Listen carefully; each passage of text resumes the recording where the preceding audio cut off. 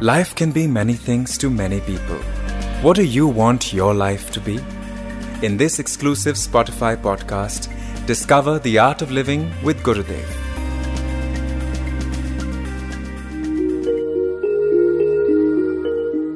There was a very talented teacher.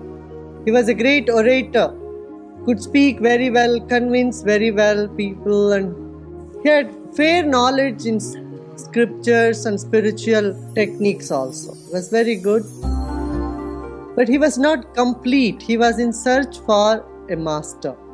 Though he was honored by the kings and the public, everybody used to honor, but he lacked the final touch.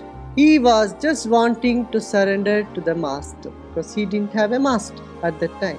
Only when time comes, master also comes. So time had come, then he had known who his master would be and he was in search for him. And then he was departing from the kingdom. The king said, it's so far away, it's 300 kilometers, so you cannot walk and go, you take my palanquin. He sat in the palanquin and started going towards the master. And when he arrived in the town, he asked, okay, take me to the master. And then one of the men who was carrying the palanquin got up and said, here he is. I am him. It was so moving, he fell in his feet. Immediately he said, how could you come? How could you do this? How could you carry me in the palanquin? He said, from where are you carrying me? He said, half the way I heard you are coming to see me, so half the way I came to bring you to me. Now come, let's go.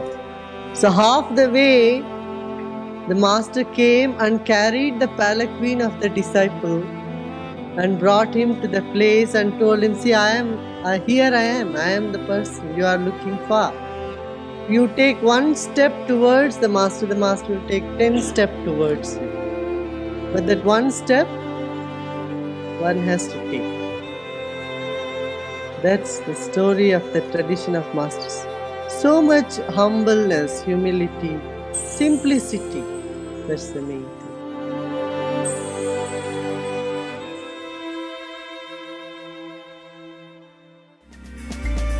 Hope you liked the episode. Follow Art of Living with Gurudev only on Spotify to get the latest updates.